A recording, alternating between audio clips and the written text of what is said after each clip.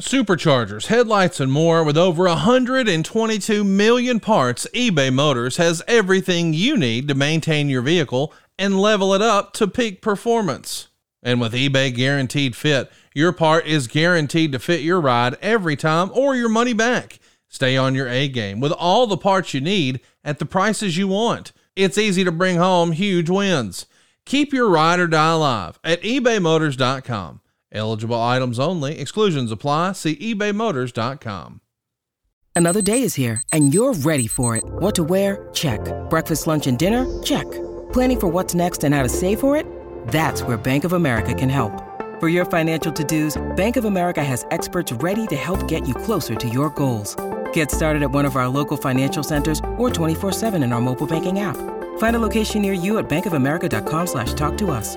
What would you like the power to do? Mobile banking requires downloading the app and is only available for select devices. Message and data rates may apply. Bank of America N.A., member FDIC. When you need mealtime inspiration, it's worth shopping Kroger, where you'll find over 30,000 mouth-watering choices that excite your inner foodie. And no matter what tasty choice you make, you'll enjoy our everyday low prices, plus extra ways to save, like digital coupons worth over $600 each week. You can also save up to $1 off per gallon at the pump with fuel points. More savings and more inspiring flavors make shopping Kroger worth it every time. Kroger, fresh for everyone. Fuel restrictions apply. Hey, it's Conrad Thompson, and you're listening to Grillin' JR with the voice of wrestling, Mr. Jim Ross. Jim, how are you, man? Well, the voice of wrestling is in Norman, Oklahoma today, and I've been in Norman, Oklahoma for the past several days. Seems like a long time that I've been sentenced to this. But knock on wood, as I am right now here in my office. Hear that knock, Conrad? Yes, That's me knocking on wood right there. Got it. So sound effects adding to our program, high production values. We're farting through silk here, ladies and gentlemen. This is a big-time deal. I am getting very bored, but I'm also very respectful of this virus that too many people are getting sick and dying. And because I'm in the quote-unquote high-risk group because of my age, AEW being a little bit careful with me, which I appreciate. So, you know, it's a change in our lives, man. I can't imagine how a lot of other people are reacting. People in New York City and you got L.A. I saw a shot the other day, Conrad, on the news of L.A. traffic that I had never seen in my entire life. Even when I was there at the middle of the night, there was more traffic than what I see right now. Unbelievable. In our lifetime, if you'd asked me a year ago or whatever, oh, hell, this ain't going to happen to us, man. We got too many smart people, too many smart scientists. They'll get a vaccine. You know, they won't kayfabe us on the vaccine like they kayfabe us on a lot of medicines. So it's been tough, man. I hit my grocery store about every other day. I'm grilling, so I'm cooking my own stuff and you know, just making the best out of it. I started binge watching different things. Have you seen that thing on Netflix with that goofy fucker from Oklahoma? He's not from Oklahoma. We're talking about Joe Exotic, of course, Tiger King. It swept the internet last weekend. People absolutely loved it. Maybe it was the weekend before. I don't know. It's been out for a couple weeks now, and people have lost their minds about this. And I could not wait to click record to you and talk about your fellow Oklahomian. God, please. That'd be like saying that the greatest Alabaman is, what's that, the little governor's name a long time ago? Oh, come on now. That's not fair. That's what I'm saying. It's not fair. What was his name? I'm not even going to tell you about Mr. Wallace. Oh, George. Yeah. I grew up with George Wallace, the African-American comedian who's funnier than hell, but this guy he's not a good representation of Alabama. No. And neither is Joe Exotic, who reminded me of a very poor, but thinks he's great indie wrestler. Well, the hair, the guns, the big belt buckles, all the attire. You know, he was always dressed for show. He had more gimmicks than DDP in 1994. Oh my God, Conrad. He looks like serious business. He is the missing member of a 6-man tag between Michael Hayes and DDP. Boy, that'd draw some cash, wouldn't it? They'd be fighting over mic time. Okay, we were going to give you guys 2 minutes, but because there's 3 of you and you can't stop talking, you just do the hour talking. So so I watched that. You know, I've been on this crime scene, or what's it called? CSI, NCIS. Yeah, SVU. Oh, there you go. I'm an SVU guy because I like Mariska Hargitay pretty much. Boy, me, her, and a blue chew would be danger. Danger. I was thinking maybe, we should sort of hit the reset button on Netflix and what folks who watch that special or that series think of Oklahoma. And instead of having Tiger King, we could have, like Cooter King for you. Yeah, right. The Jim Ross story. Mm-hmm. Mm-hmm. Well, I mean, you're, doing your own sort of cougar training there, or what? I do a lot of recruiting. Cougar King. That's it. A lot of recruiting. Some are cougars, some are not, have not attained cougar status. But here's the deal about that. People think JR is crazy. Look, we embellish a lot here. Come on. We're having fun. Sure. But the other issue, Conrad, is I say this a lot over the years, and, tomorrows aren't guaranteed here. That's right. In this world. So if I can bring a little joy to my life and without hurting anybody, without breaking any laws and the privacy of my own home, what the hell? Why not? Why not? I'm an empty nester. Here I am. So I'm not doing it out of all of a sudden JR's become this pervert. No, I'm a normal man that is alone, and I enjoy the company of ladies. So shame on my ass. And I know that's going to derail my goddamn push, Conrad. My push is over because I like the ladies. I am so damn sorry. I fall on my sword, ladies and gents. Well, I don't want to talk about your sword anymore. Let's talk about WrestleMania 2000. Of course, this is WrestleMania 16, but it was marketed as WrestleMania 2000. It went down 20 years ago, April 2nd at the Pond in Anaheim. So today is the exact 20-year anniversary of this show. This is the same building that held WrestleMania 12 in 1996. Of course, that one was headlined by Shawn Michaels and Bret Hart in the Iron Man match. This one draws 18,034 fans. 16,716 were paying customers. There's a live gate here of 1.347 million and has a 2.08 buy rate. The merchandise figure is 277 grand, which is believed to be an all-time United States record of $19.98 per head, which broke the WrestleMania 14 record of $17.41.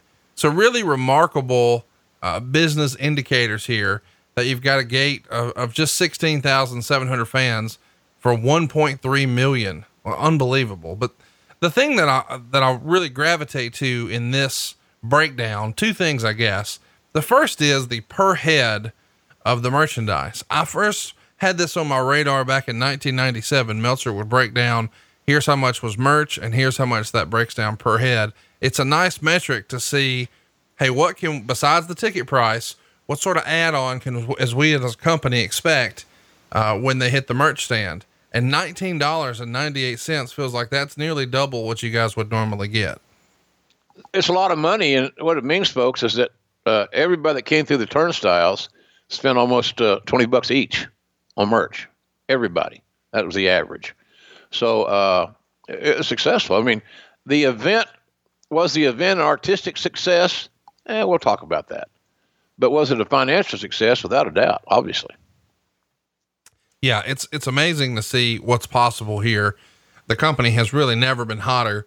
You're still not running giant stadiums yet, but that can't be far away. We know what's coming the next year in Houston for WrestleMania 17.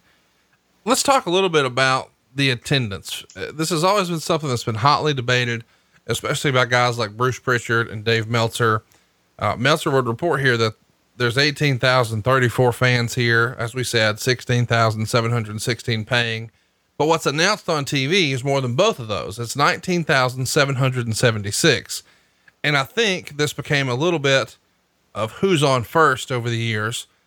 I've been led to believe that what the WWE would announce, the 19,776, is the number of total persons in the building, which would have included the cast and crew of WWE, plus building staff, plus security, et cetera, et cetera. Is that the way you understood it? I think that's the way I get it. I believe, Meltzer's numbers were always, as I understand, based on, athletic commission, data. Right. Here's what we're paying tax on. Sure. And knowing how McMahon is a stickler on dealing fairly with the government in regard to his taxes and the money and all that stuff. He taught me some good lessons in that regard and for my life. That he ain't going to screw with the government and he's not going to screw around on not paying the taxes. So I would lend to believe that the 18,034 paid or in attendance rather is more accurate than the 19 and change. But either way, you're talking nickels and dimes. A few people here, a few people there, but I do think that the WWE number includes everybody that's in the building. Let's keep it moving. Let's talk a little bit about where we are creatively. You mentioned earlier, we're coming off of No Way Out, which is where Triple H would defeat Mick Foley in the Hell in a Cell match. And because of the stipulations, he has to retire. Of course, we know that retirement's not going to last long, but we'll get to that soon enough. This isn't the most memorable or the most talked about WrestleMania in history, but 2000 was really a banner year for the company. A lot of memorable things happen, but this WrestleMania doesn't really rank among them as far as the most memorable moments from 2000. Why do you think that is? Why is this such a forgettable WrestleMania show if it's such a banner year for the company? Much like WrestleMania this year, in my view, as a fan, there's no singular focus. The WrestleMania 2000 card was booked more like an ensemble cast without any singular stars whose name would go above the title of the event, so to speak. I think it had everything to do with the booking. It was an all-star card. I mean, you go back and look at this card, as we'll talk about, and look at the Hall of Famers, the guys that made millions of dollars, that became very, very successful. It was dotted with big-time talent, and I was very proud of that roster, quite frankly. But the issue is that the plays that were called, like a great football team, like the Oklahoma Sooners, or maybe even the Alabama Crimson Tide, Roll Tide, is the fact that we didn't call the right plays. Your main event had a heel winning, and you had 4 men in the match. You had triple threats. You had tags. You had 3-way ladders and chairs, and oh my. It was hard to get a singular focus like the next year. You mentioned the next year, WrestleMania 17 in Houston. Massive crowd. One of my all-time favorite days of my entire career. But it had Rock and Austin. It had a singular focus on top. And those are infinitely easier to promote. I wonder now, there's so much bits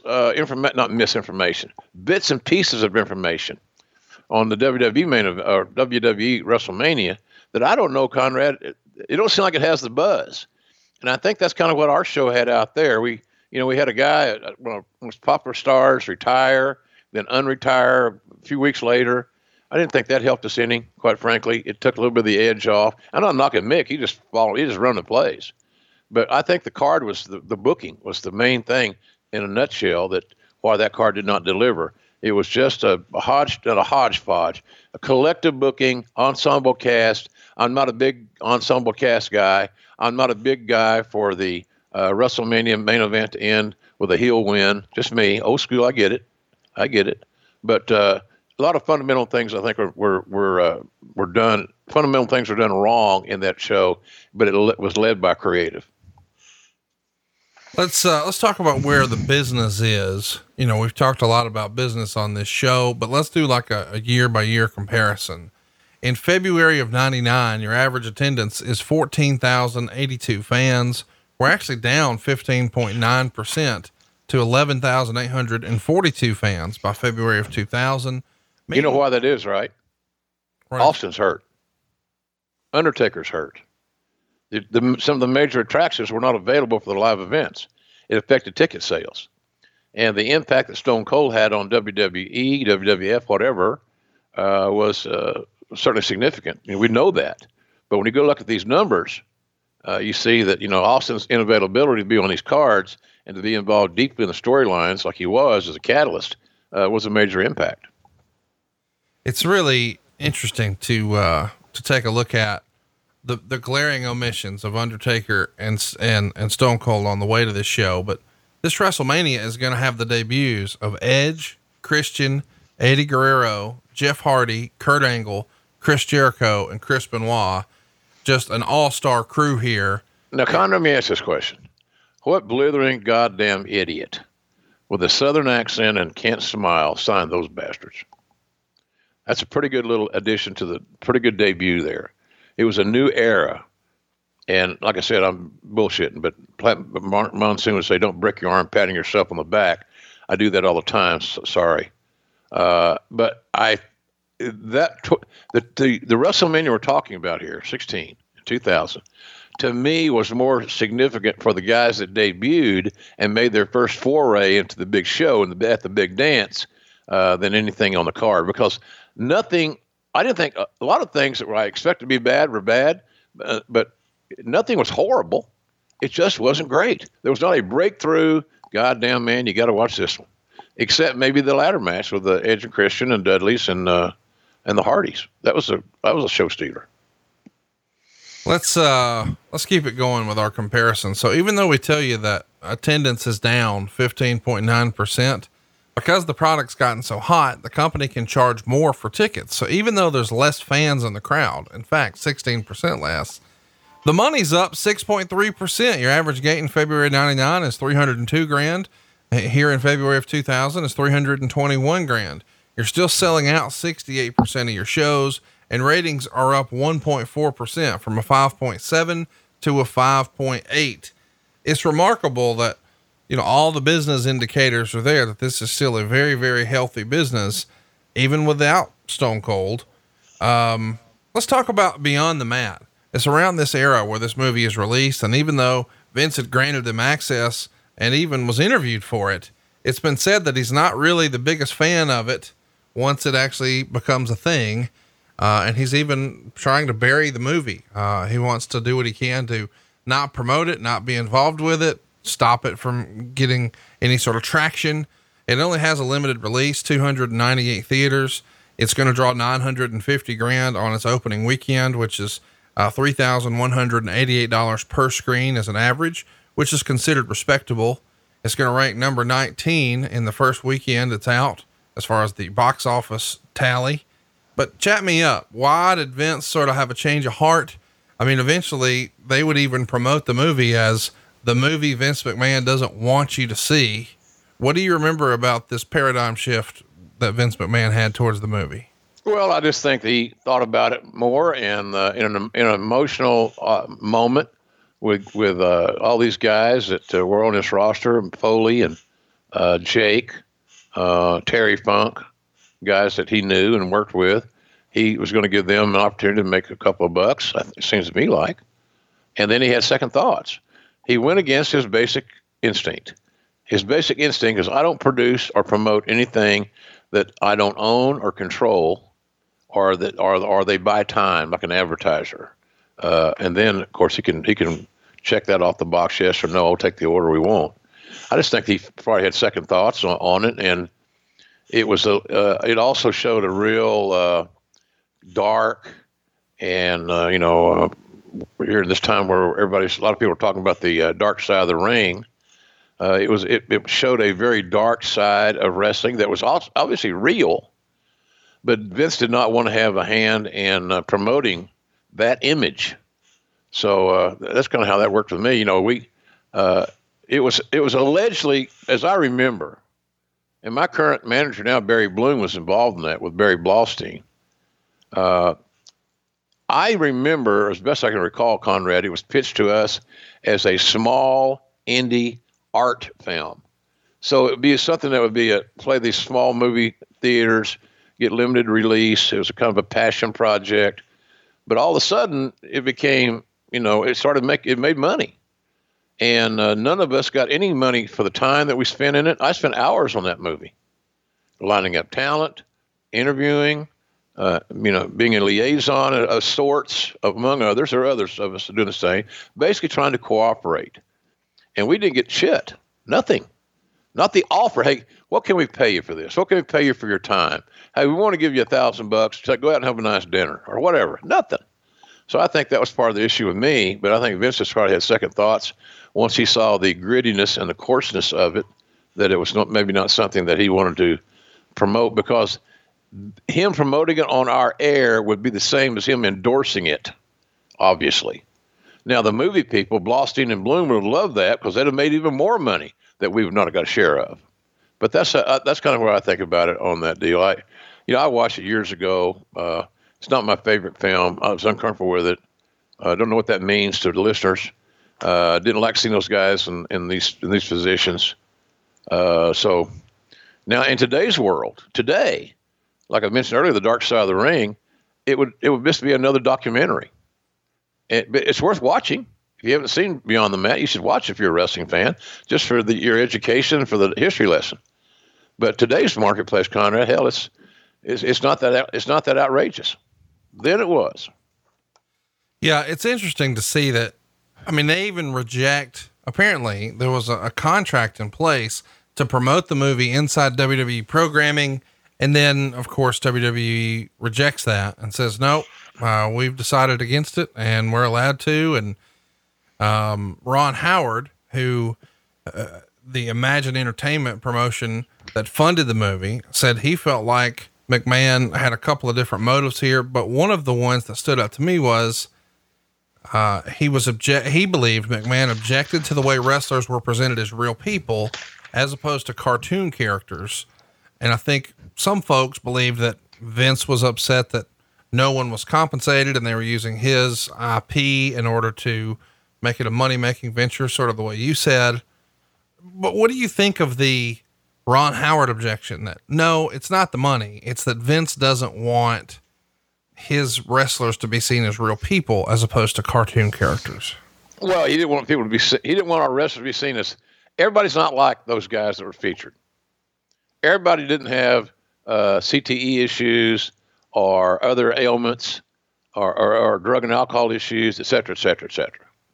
And that's kind of what you got. Well, this is behind the look of 3 pro wrestlers. You can't say random because you picked them out. And you knew they had some baggage and some issues to travel with them. So, Ron Howard and Vince were neighbors in Greenwich. They probably still are.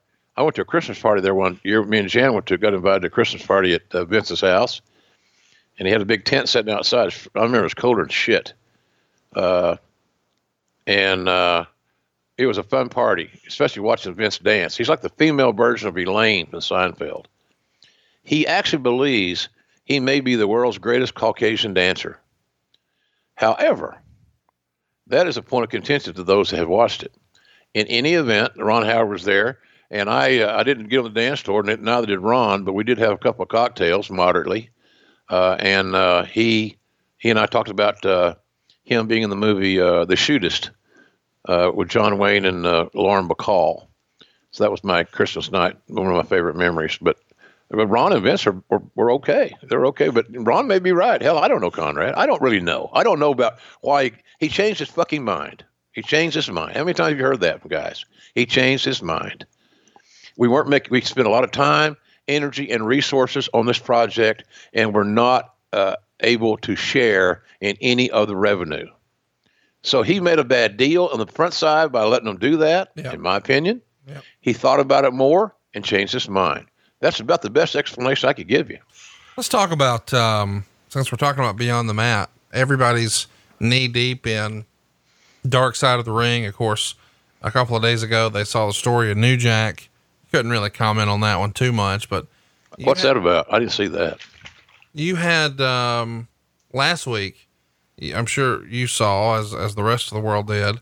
Hey guys, are you looking for a great Father's Day gift idea? I know I was, and I found it a couple of years ago with Paint Your Life. With Paint Your Life, you get a hand-painted portrait created to fit almost any budget, and it's a great gift idea for your mom, your dad, or both.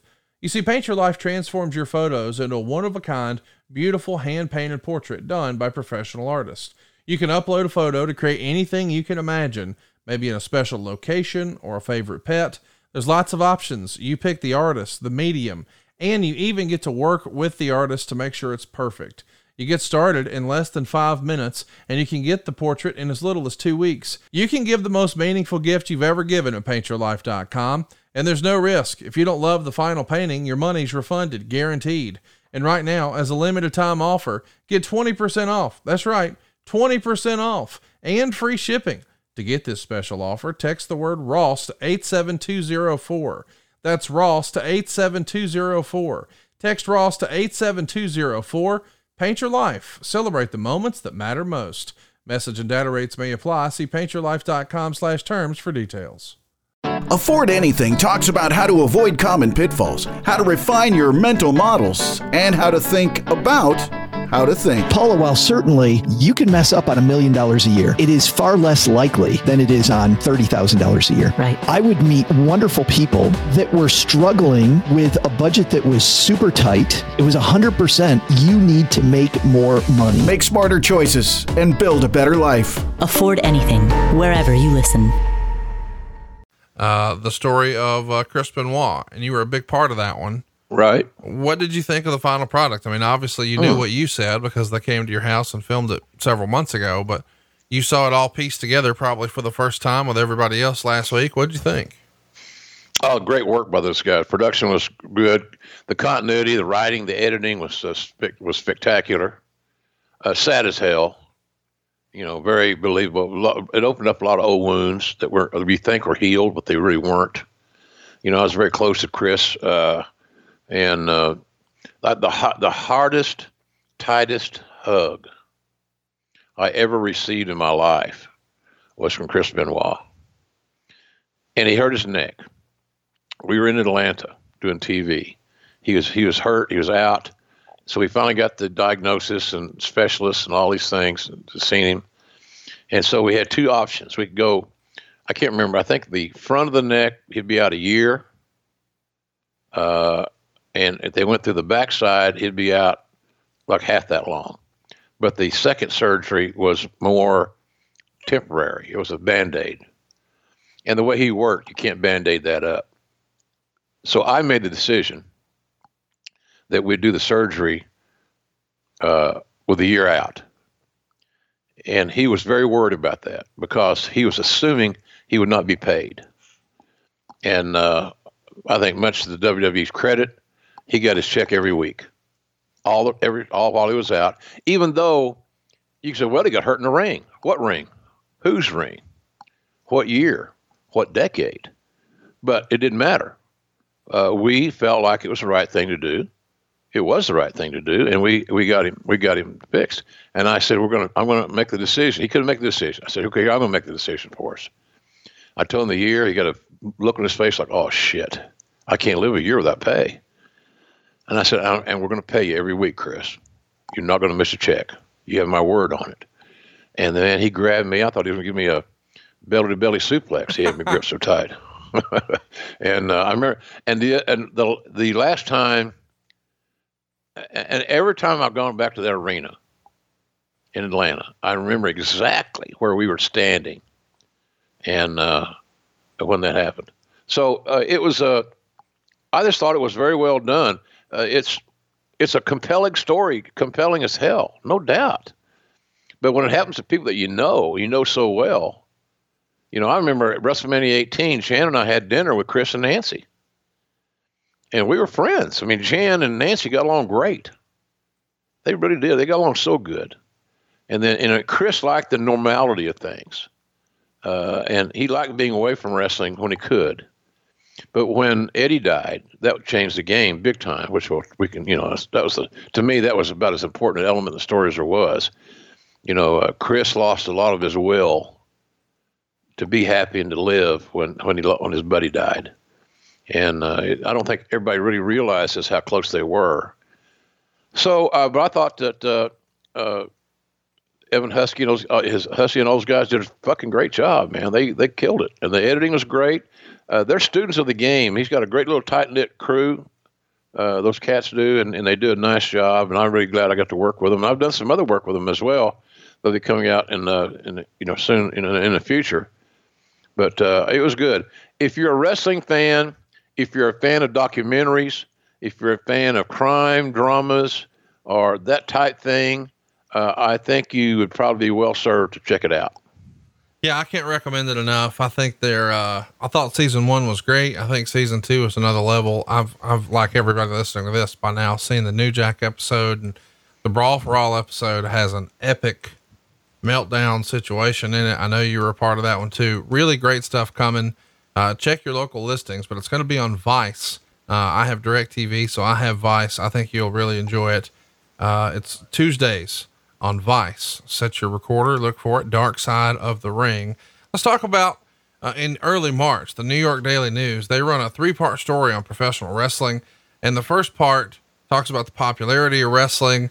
And the second part talks about drugs in wrestling. And in the story, they talk a lot about Brian Pillman with quotes from his wife, Melanie, who's talking about the use of steroids and HGH and painkillers, and how perhaps all of that played a role in Pillman passing away. Of course, Meltzer writes a lot about this. He was really, really close with Brian. Meltzer finds himself trying to sort of break down the article, talk about the doctors, talk about McMahon. And he says McMahon in the article claimed, "We've got zero to hide here." What role did you think the company should have played or did play in policing the narrative? Like, wrestlers are going to do what they do. And obviously you have been a big part of trying to implement testing policies and procedures. And we've talked about that a lot, and I'm sure we continue to do that. But when the mainstream media, like the New York Daily News here, when they come out and start to go swinging at your industry and you're sort of the top figure and they're examining the death of one of your guys for right or wrong, a lot of folks think they need to defend it. Do you think Vince handled that the right way? What was the approach? What can you tell us about that? Oh man, that's a complex question and a long question, Conrad. I don't know even how to approach that question, to be honest with you. He was protective of the business, or tried to be, and certainly his own business, which he should be. The fact about Vince is so goddamn, here's the deal. And I can tell in your tone, your questions, and I know you're representing the audience as am I trying to do. But the issue is that, Vince is not always a bad guy. Oh no, let me be clear. I think, and I say this from the perspective of a business owner, when someone says something like this, yes, we want to have some compassion and sympathy for those who have left us, but we've also got to fight for those who are still here. Because realistically, even in this era, in 2000, if Vince folded up shop and said, "You know what, that's enough wrestling, I think I'm done," Vince is set for life. But there are thousands of employees who feed their kids and have access to insurance, and this is their livelihood. And so when someone comes out and has allegations or makes claims or whatever, you feel an obligation to dig your heels in and fight for your cast and crew and your staff and the folks that you employ. Right. But it's a fine line, because on the one hand, if we're discussing something like drug testing, it's a matter of, are we not standing up for them when we're defending it, or because in regards to the person who's passed away, or are we doing the right thing for the greater good for those who are still here by defending it? You got to defend your company. You got to defend your business, in my view, within reason. As long as you're honest and upfront.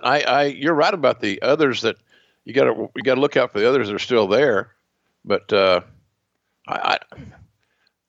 in regard to this, look, the material that was mined and produced and created and featured was negative as shit and beyond the mat. Yeah. It was a smear. And those guys like Barry Blaustein always proclaimed he was a lifelong, loyal, loving wrestling fan. But the movie had very little balance in my estimation. My opinion, that's all. As a viewer and as a wrestling fan, and as someone who has probably made more money in wrestling than Barry Blaustein. So, shit, man. I just thought it was very one-sided. It was the same old thing. And look, it's kind of like that Joe Exotic deal we're talking about. I watched the damn thing with these idiots, the goddamn, you can only imagine what was going on down there in that place. Good God Almighty! But the Joe Exotic thing it got to be monotonous to me. It was the same shit. Right. Another challenge, another promo, another on camera opportunity. This guy liked the camera more than anybody I've ever seen. So, but that was the deal here. I think with these guys, I think that It was just so one-sided. It was so negative. And of course, knowing that you're getting some dirt, some fresh dirt that the media can run with, the Larry Kings of the world, for example, all that was doing was creating a thing where, well, wrestling needs to be cleaned up. You know, it's amazing to me you son of a bitches don't say shit about when we do something good. Yeah.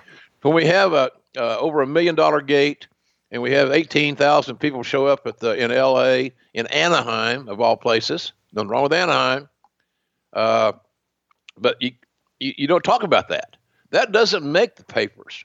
That doesn't make the USA Today. But a review on this movie and telling that is it time for a cleanup? Are you shitting me? Is it time to clean up vaudeville? Is it time to clean up Broadway? I don't know. Is it time to clean up the movie business? It's all subjective, and it's all kind of stupid, quite frankly. So I don't know. I think Vince made the right calls on those things on Beyond the Mat. Hey, look, I do business every day with Barry Bloom. He's my guy. I'm not mad at him about it. I'm not mad at Barry Blaustein. I haven't seen him in years. But the fact that a lot of us had a lot of skin and time and effort and got nothing for it, isn't right. It's not good business. Well, so you're saying, I think you're trying to draw it all together here, that perhaps the interest in the Beyond the Mat movie spurred the New York Daily News to do their own sort of expose and story. Because once it feels like, there's maybe an issue, maybe everybody wants to get their fair share of clicks or downloads or sell the right number of newspapers, right? Exactly. And you got Ron Howard involved, very respected, as he should be, a genius, has a wonderful reputation in our country, around the world, and especially in the entertainment world.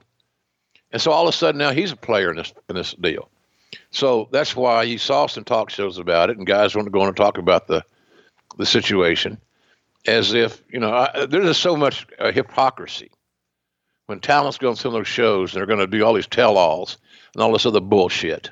And I would suggest to you, Conrad, that well over probably 90% of their own problems they cause themselves. Nobody made somebody do stupid things like that. Drugs, alcohol, abuse, excess. Nobody made you do it.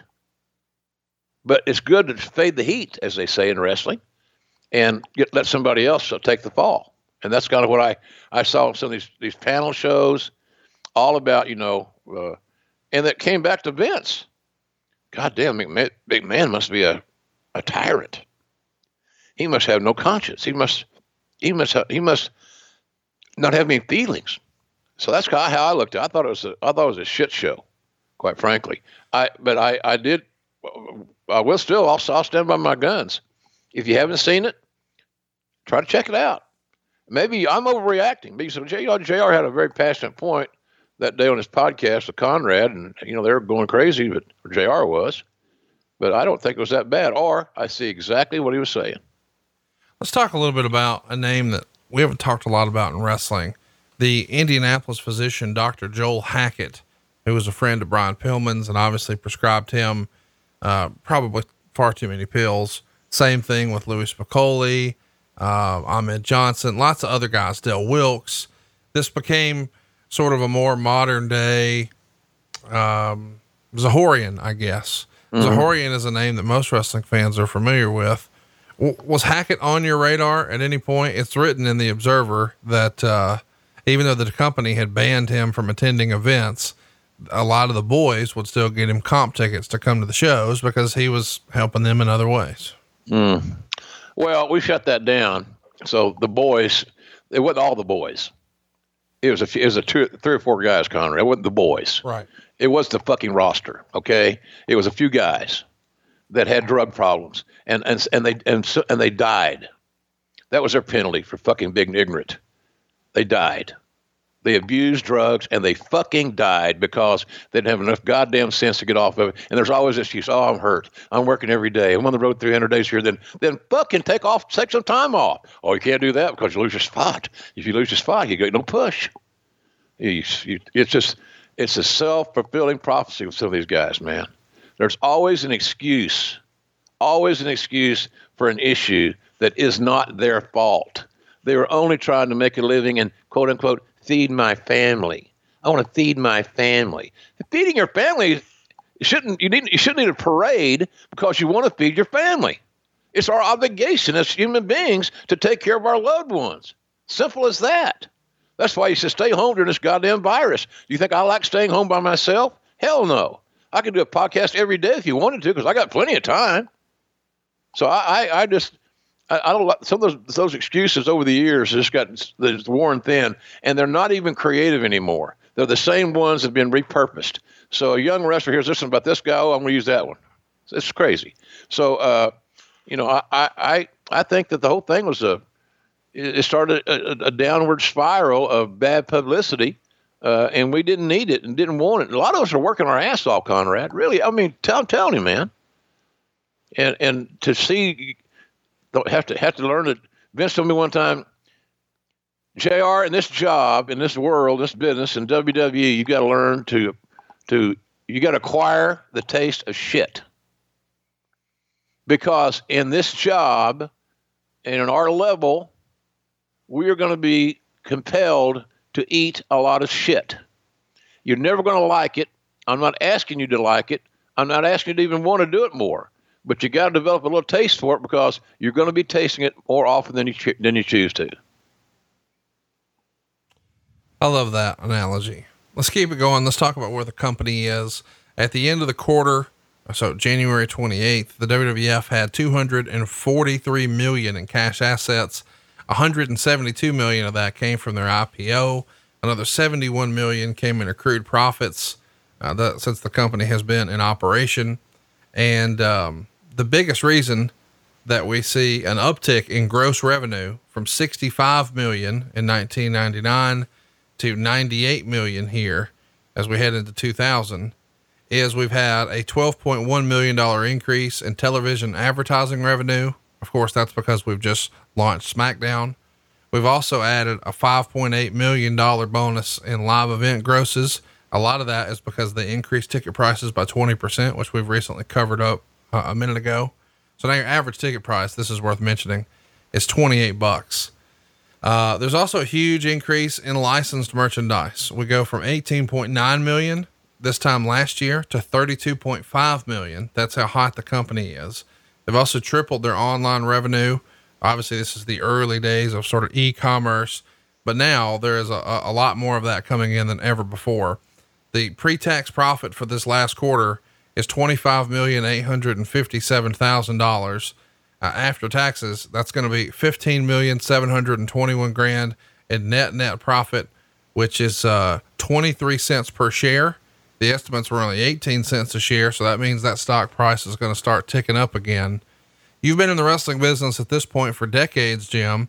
There's never been a company this hot creating this much money ever in this space, right? No, we were doing things that weren't heard of. We were doing things that led investors, that led the Wall Street to realize that this is not just grunt and groan. It's not a grunt and groan business. This is not the smoky old VFW hall. This is not that. This is a big time business. This is the NFL of its genre, and we worked our ass off to accomplish that. Like I said, I go over a lot of that stuff in the new book is out March 31st under the black hat, simply because it's a very compelling story about the journey, and you keep running into roadblocks. Anybody that's a wrestling fan, Conrad, including yourself, have run into plenty of roadblocks about being a wrestling fan. And then somebody, have you ever been asked this question? Conrad, you do 5 podcasts a week and they're all about wrestling. Is there that much wrestling to really talk about? You ever had that question? Of course. What do you say? Yeah, absolutely. There's that much to talk about with sports news radio or political talk radio. I mean, what in the world is sports talk even doing right now on the air? Like you think we've still got wrestling to talk about now, but also back in the day. But Jim, I don't know if you've listened to any sports talk radio since everybody's been quarantined, but there's no sports. What is there to talk about? I tried to listen the other day to Stephen A. Smith and Max Kellerman with some young lady, Joy Taylor maybe, and they shit all over her because they kept talking and talking over each other and louder and louder. And then they smile like they're in the ninth grade, like they just got one over on the teacher. It's ridiculous. Some of them don't even know how to do talk radio or talk television. You can't talk over each other like those guys did. It was horrible. But to your point, there's not a lot to talk about. They're begging that the damn draft goes on, the NFL draft. They're begging for somebody to trade somebody in football or sign a free agent contract. They need stories. They need leads. So, and maybe that's what will get WWE some extra publicity, because Rob Gronkowski, who's going to be quote unquote host of, he needs to work on his entrance. That entrance when he got introduced on SmackDown the other day was a little carny-ish. It was a little eye-rolling, like I ain't going to watch this shit type thing. Somebody needs to help him. Don't let him produce himself. But nonetheless, I can guarantee you the talking heads in sports will pick up on Gronk doing something at WrestleMania, which is exactly what the WWE needs and wants: positive publicity from an outgoing, very charismatic character that's loved by a lot of people. Now that he's not playing for the Pats, he's out there independently. He's a likable guy, and you can bet your ass. So, what's the over/under on how many spears he'll deliver at WrestleMania? That's the only thing he can do that he might not hurt himself on, is delivering a spear. The over/under on Gronk spears could be an interesting bet. And Vegas needs some. And Vegas, I started saying they needed some propositions, but hell, they're closed too.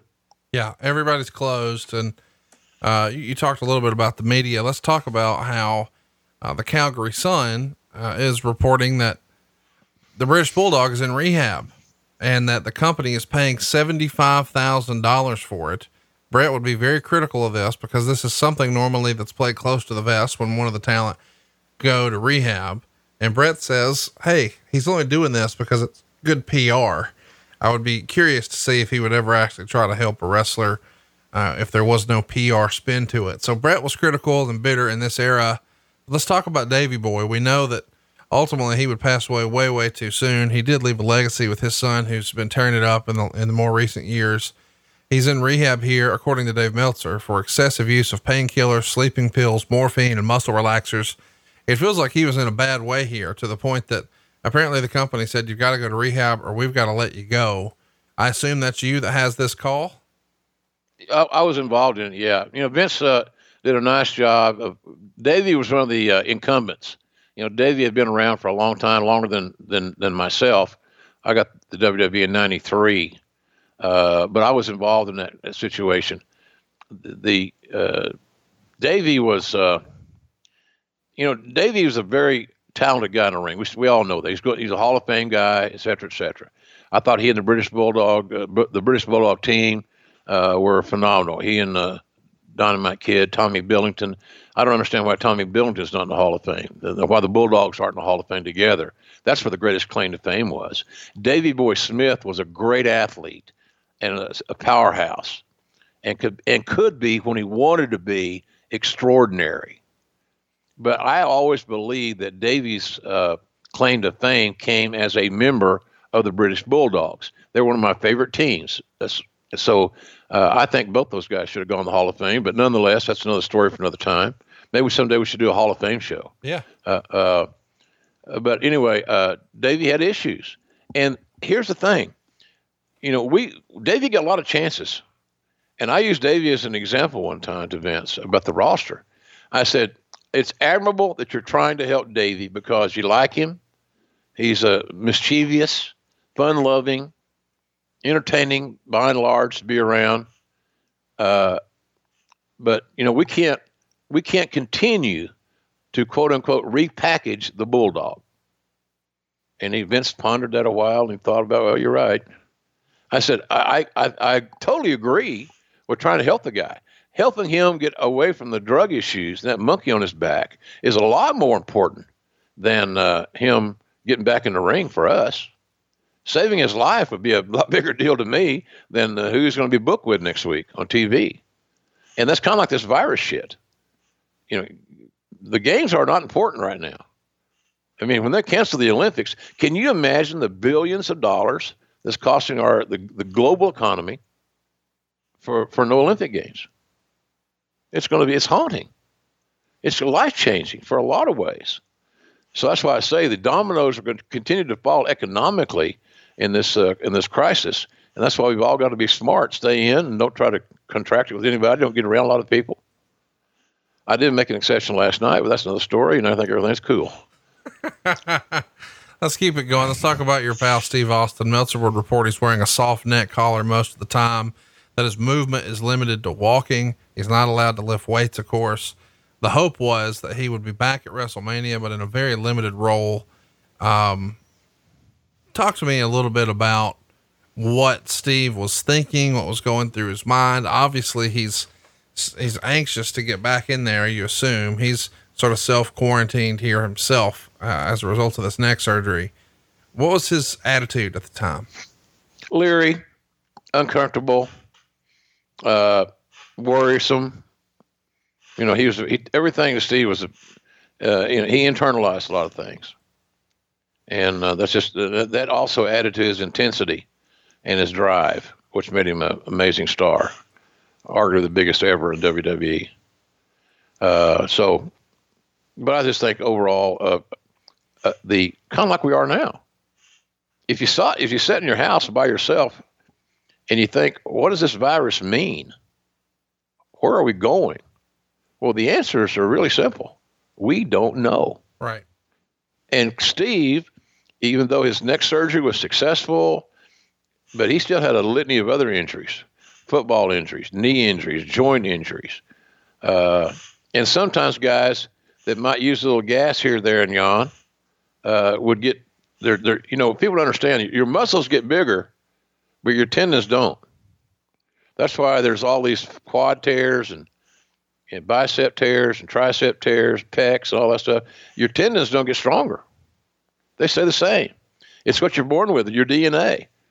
And so I just think that when you're in a high level, a junior college football player, a Division I football player, and a weightlifter, lifting heavy, then wrestling, taking bumps, hitting on your hips, your joints, your knees, it's a matter of time. It's not, well, you think I could have some lingering injuries?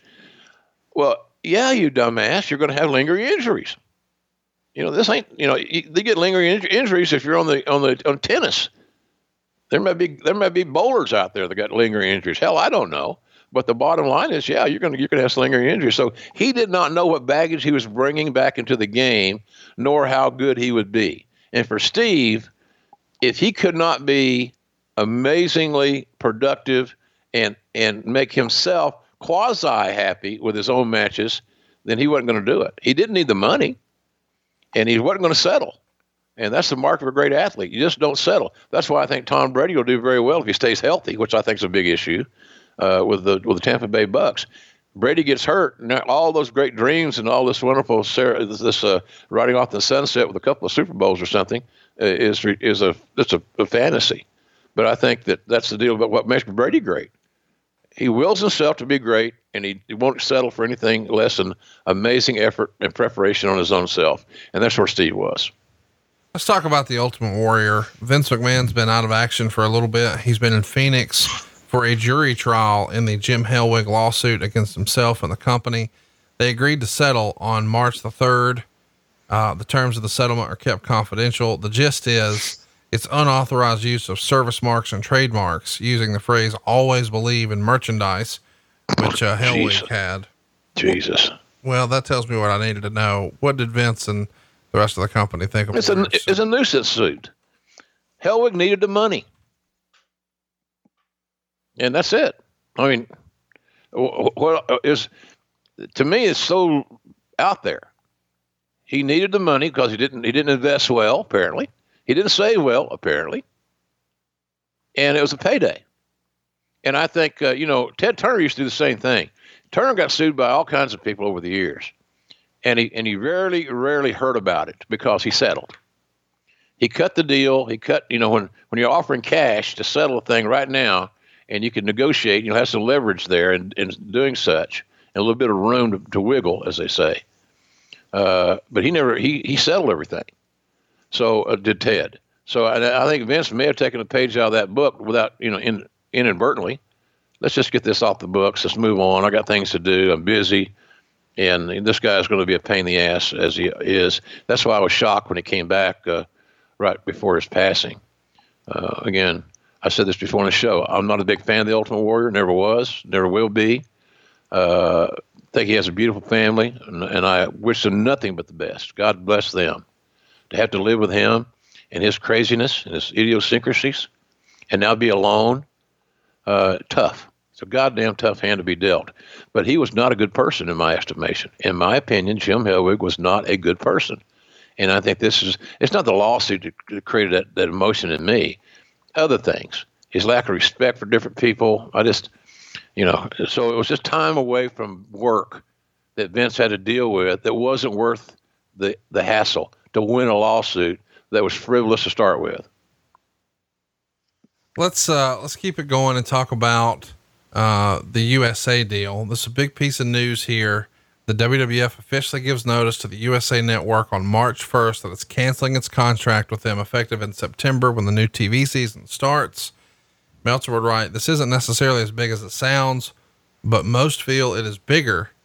The WWF deals for Raw, Livewire, and Superstars expired in September 2001, but the WWF has a right to get out of the deal in September of 2000 by giving the network 6 months notice, and then USA Network has the right to match any offer. The Heat contract expires in September of 2000, so they don't have to give any notice on that show. The gist is it allows them to officially begin shopping the cable package, and it appears that CBS Viacom is willing to make a big move here. We know how this winds up. It winds up with Raw going to TNN in 2000. Paul Heyman, in a notable promo, says that TNN gave Vince $100 million for it. Were you shocked that you guys eventually would leave USA, or that Vince would entertain it? It feels like USA has been here for the company from the very beginning. Yeah, I was surprised. Remember, Conrad, when they tell you it's not about the money, it's the money. All about the money, right? Right. All about the money.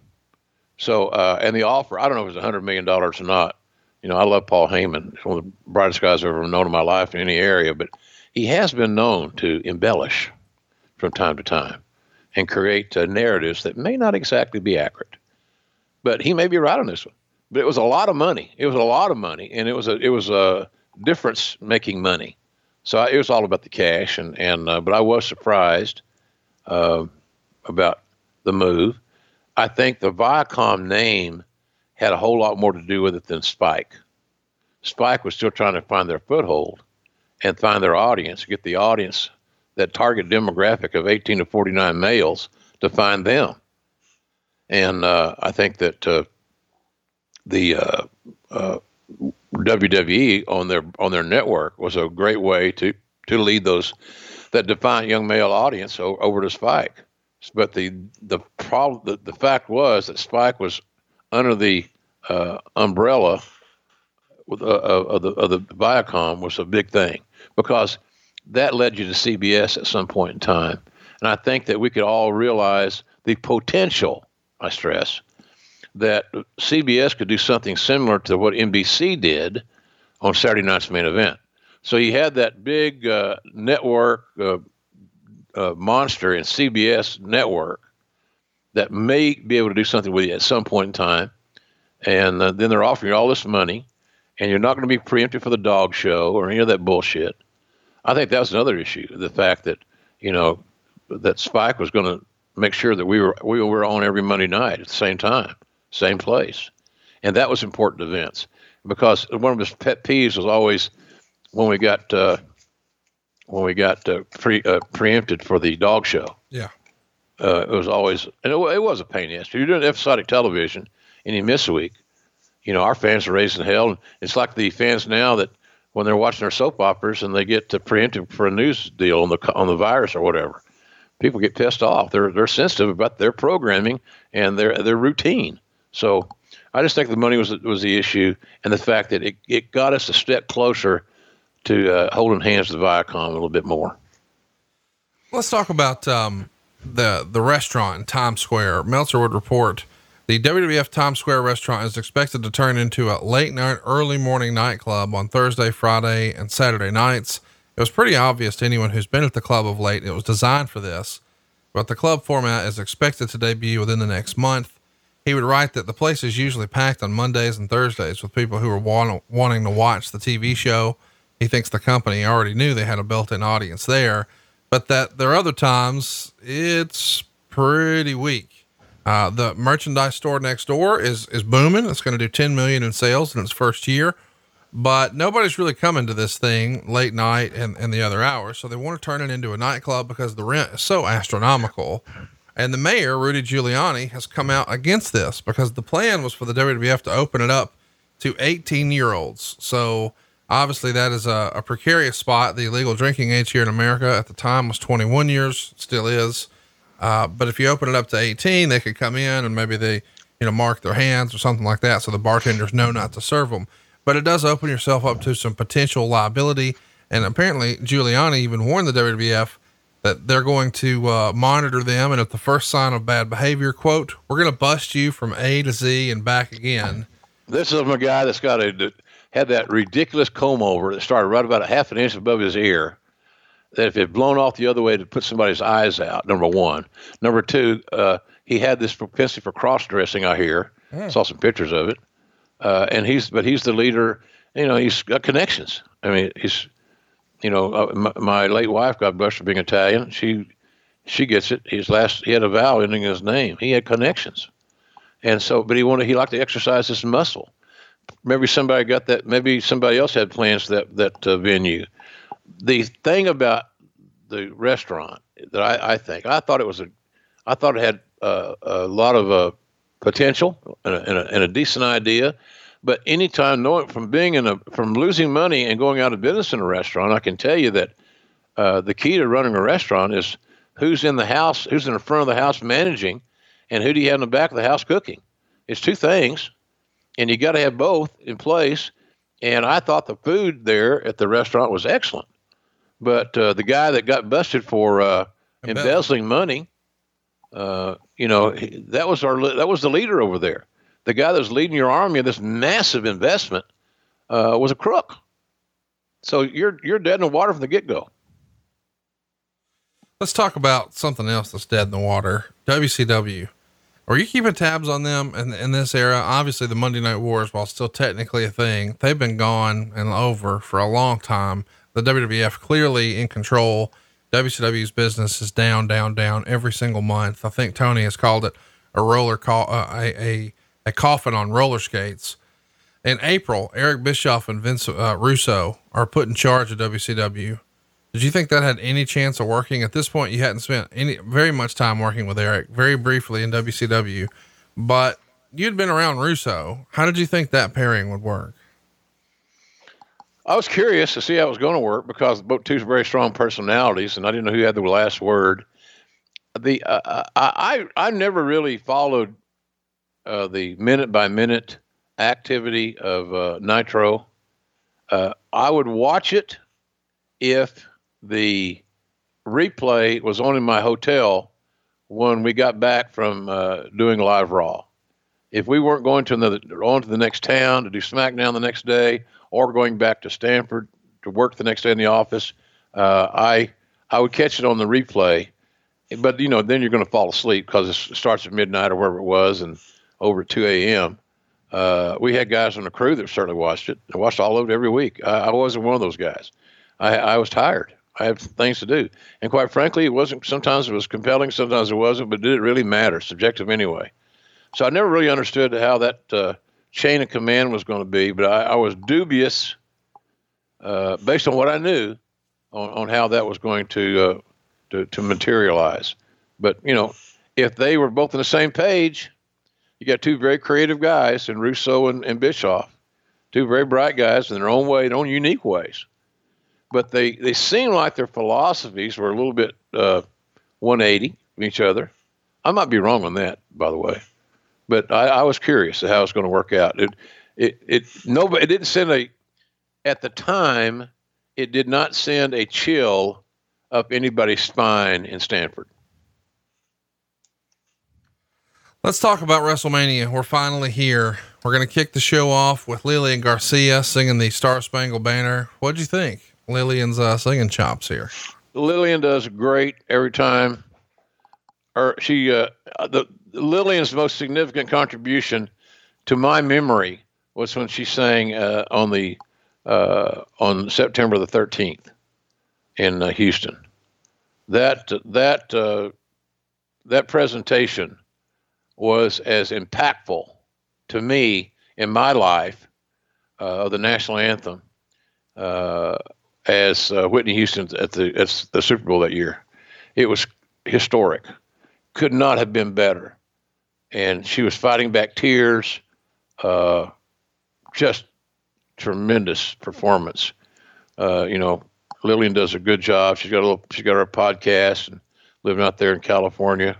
Nice lady, no doubt about it. And but to say she was anything less than spectacular would be erroneous. Why do you think Vince loved America the Beautiful? I just called it the Star Spangled Banner, but more WrestleManias than not, it's America the Beautiful. And I don't know, that just is it just his way of being different? No, I think it's his way of being less political. Some people don't want to hear the national anthem. Some people don't want to hear the national anthem in London or someplace else. But America the Beautiful is not that.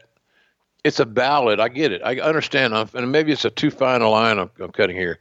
But I think I remember some dialogue about it, that it was advised by some in the political correctness world that singing the national anthem might not be the thing to do for all people. My God, Conrad, we've seen it in football. We've seen it in football. Remember this guy, Colin Kaepernick? Well, but I'm talking about 1987, WrestleMania 3, before you're even there. He's still singing way before political correctness. I think he maybe just prefers the song. Maybe he wanted to be different. Maybe that's it. It's weird. Maybe that's it. Simple as that. Let's keep it rolling. Let's talk about the matches. Our first one is Bossman and Bull Buchanan. They're going to get a win over Godfather and D'Lo Brown. 9 minutes and 5 seconds. It's, this is a star-studded event. Vince is always going to rely on celebrity whenever he can. He has Ice-T come out and do a new rap intro for Godfather. I'm not going to say it's necessarily to mine or your liking, but Ice-T's a big star. This match, on the other hand, doesn't get a big star. It gets a quarter star. I guess we had to start somewhere, but this one did not mesh for me. What'd you think? Same feeling. It was just a match. It was cold. No push. There's that word again. Oh my boy. It was an opener match. I mean, if in today's world, it would have been on the pre-show, right? Right. But it got four guys that worked their ass off a payday, and that is the theme of this pay-per-view. Let's talk about the next show. This is an interesting one. It's the hardcore title. This feels like we're definitely in a time capsule. When it's all over, Bob Holly's holding it, but who knows how long he will, because inside of 15 minutes, the belt changes hands 10 times. It's a 13-man free for all with Crash Holly, Taz, Viscera, Rodney, Pete Gas, Joey Abs, Taka Michinoku, Sho Funaki, the Headbangers, and the Acolytes. I just don't assume this is your favorite match. It was not Dave Meltzer's. He only gave it half a star. There is some glass here. Some of the glass even gets shot into Taz's eye.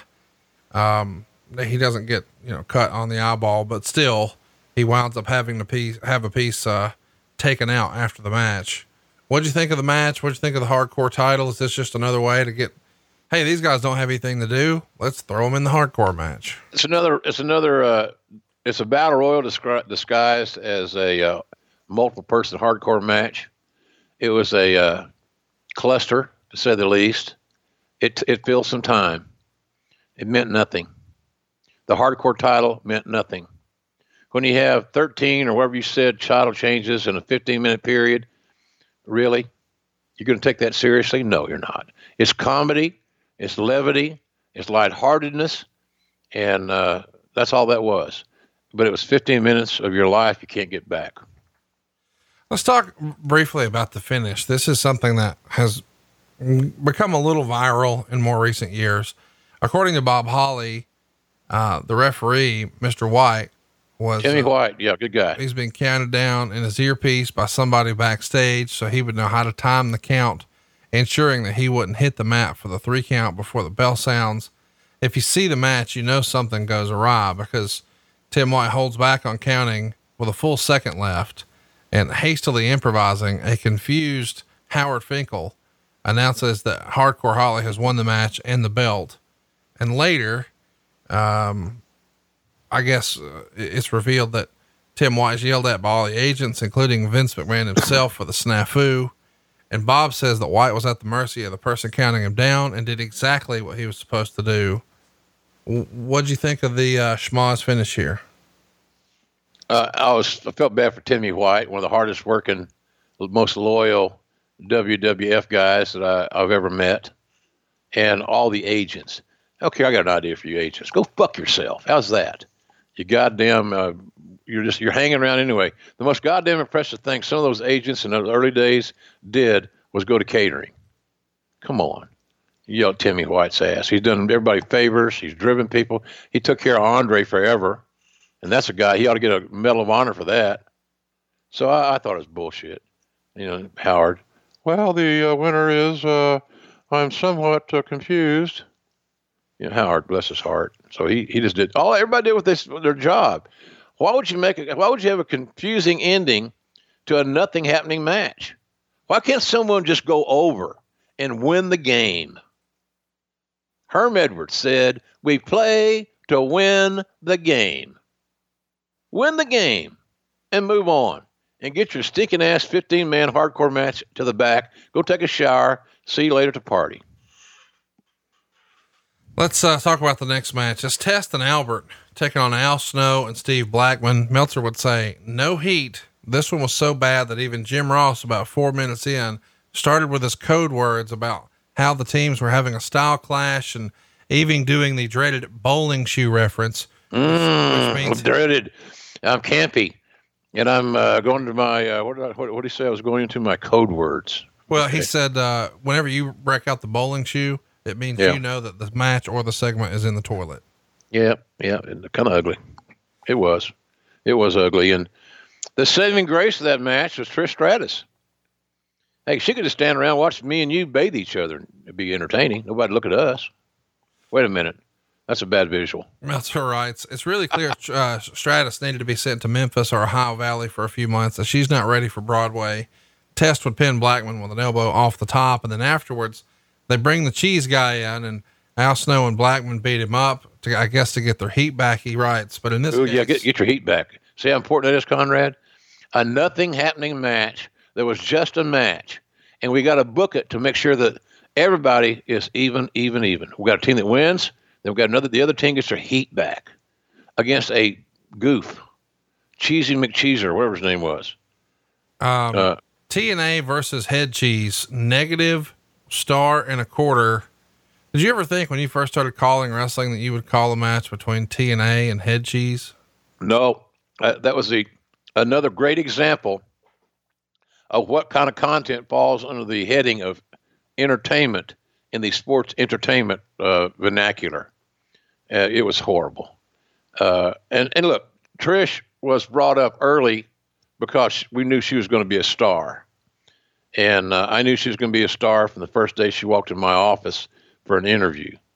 It wasn't hard to figure out. I had good eyesight, and she was extremely articulate, very intelligent, as evidenced by her entrepreneurial abilities nowadays. But we knew she was going to be a star. But going down to OVW or whatever, not a bad idea. But it wasn't like she got ready to wrestle, but it was just at that, her role then was to get her on television, create a little buzz for her, who is this very beautiful woman from Toronto. So I don't know. I don't quite agree with Dave on that. But if she was in the match wrestling, I might have a different opinion. But being the second or the valet, whatever the hell you want to call them, I thought she did just fine. And quite frankly, she added something fresh and new to WrestleMania. And I'm thinking, Conrad, Did you mention earlier that that was her first WrestleMania too? Yeah, I think so. Yeah. So, it's this show we're talking about right now may not have been the most artistic success that we've seen at WrestleManias. However, its place in history, because it facilitated the introduction of so many greats, is pretty impressive when you go back and look at it as we're doing right now. Let's talk about the next match. It's Edge and Christian winning the WWF Tag Team titles in a 3-way ladder match over Matt and Jeff Hardy and the Dudley Boys. They get plenty of time, 22 minutes and 29 seconds.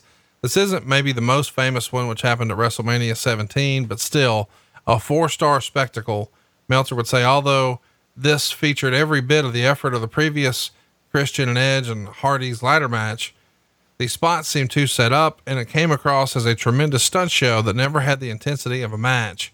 The crowd didn't even want to see a match. Once they saw the ladders and tables started, fans were chanting for tables from the start. Let's talk about it. This is, I don't even know how to describe this. A car crash, but goddamn, it's entertaining. I feel bad for the guys. Now as an adult, I look at this and say, man, some of that's unnecessary. I wish they were doing that. But as a kid, dude, this was a fucking badass spectacle. Was it not? Yeah. Great match. I've never called, a match with those three teams involved and against each other teams that wasn't decent and oftentimes spectacular. When you put these three teams together, we always got amazing results. They basically booked their own match, much like AEW stars do now. They book their own stuff by and large. They have help. You got the Malenkos and the Jerry Lynn's, those guys that coach you through. But you're allowed to have your own ideas. You're allowed to call an audible. You're allowed to call your own plays. And in these matches here, because of the drastic nature and the extreme nature of what was going on, you sure as hell wanted to make sure that your talents were not being forced to do something that they felt obligated to do because, for God's sakes, don't want to lose your push. Don't want to be seen as, uncooperative. So I'm not surprised this match wasn't good. Was good. Look, this match was a good illustration, Conrad, of how somewhat tepid the Anaheim crowd was. Yeah, I realized it was a Sunday afternoon based on the time difference, 4:00 start, I'm assuming. Maybe that has something to do with it, but the audience they were not in it. They're not with it. And so I've always looked at it this way. I never blame the wrestling fans for being a bad audience.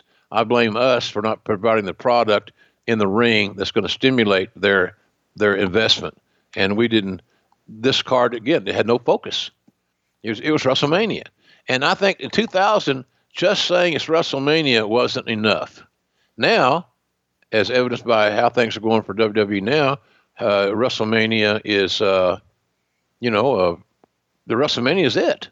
WrestleMania is the star of this event because who else is a star? I mean, there's a lot of good talent, but you follow me in my line of thought here on this deal? Yeah. It was a collaborative effort. As we said earlier, and I don't think that's what you do when you have your biggest show of the year. You get feature two guys. I don't even want to see tag teams close at WrestleMania. I want to see a single match, whether it be male or female. Doesn't matter to me, not one iota. But if you don't, I think you're screwing up. That's fascinating to hear your thought process on that. Why do you think the singles match even over a tag? Well, you don't split your focus. You can devote all your time to two entities that you want people to invest in. You want them to invest in these two people, their personas, personalities, the presentation, and the story. And the stories are more pointed. They're more easily understood and processed between two than they are 4 or 6 or 8 or whatever it may be. So that's kind of what I'm thinking there, Conrad, on that. That's my logic on it anyway. And fans, I'd be interested to hear. They hit me on Twitter at JRSBBQ. Let me know your thoughts on this thing. I'm not saying JR is always right. I'm always honest. But I prefer, as a fan and as somebody that's a professional in the business, to see the closing match at a major pay-per-view be a singles match. And I believe if you ask most of the talent or all the talent you could poll, they would say the same thing. Let's keep it rolling. Let's talk about the next match. It's Terry and the Cat. 2 minutes and 25 seconds. The object is to throw your opponent out of the ring. Meltzer would say it's a TNA spectacle that delivered Terry in a flesh-covered G-string after the match. Moolah and Mae Young were at ringside. Val Venus is your referee. Ross said ahead of time the match shouldn't be rated on the star system. It's one of those deals. That's inside talk, Conrad. That's cool. Inside. That's cult, inside, and campy. So just go ahead. What'd you think? Cat's going to pants Terry after -1 star. Believe it or not, and I can't believe I'm about to say this, this is the only singles match on the whole card, Terry and Cat. How about that? Case closed, Your Honor. I rest my case. Get my point now? Well, look, it's set up to be comedy, and it was. You got two ladies that were not highly trained to wrestle. They had two of the oldest people on earth at ringside, and Moolah and May. So I don't know how much more you got out of it. I mean, thank God it went 2 minutes and change. But it was the old, I hate this saying sometimes, I do it too much myself. It was what it was. It was what we thought it was going to be. I feel like Dennis Green now. They are who we thought they were. So it was what we thought it was going to be.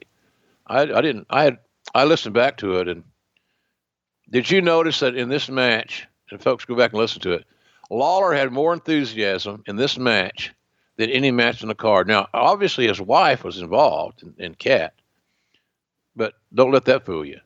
He loved to watch the ladies do their thing and the little, and their attire and all that stuff. So he had more enthusiasm in that match than anything on the card.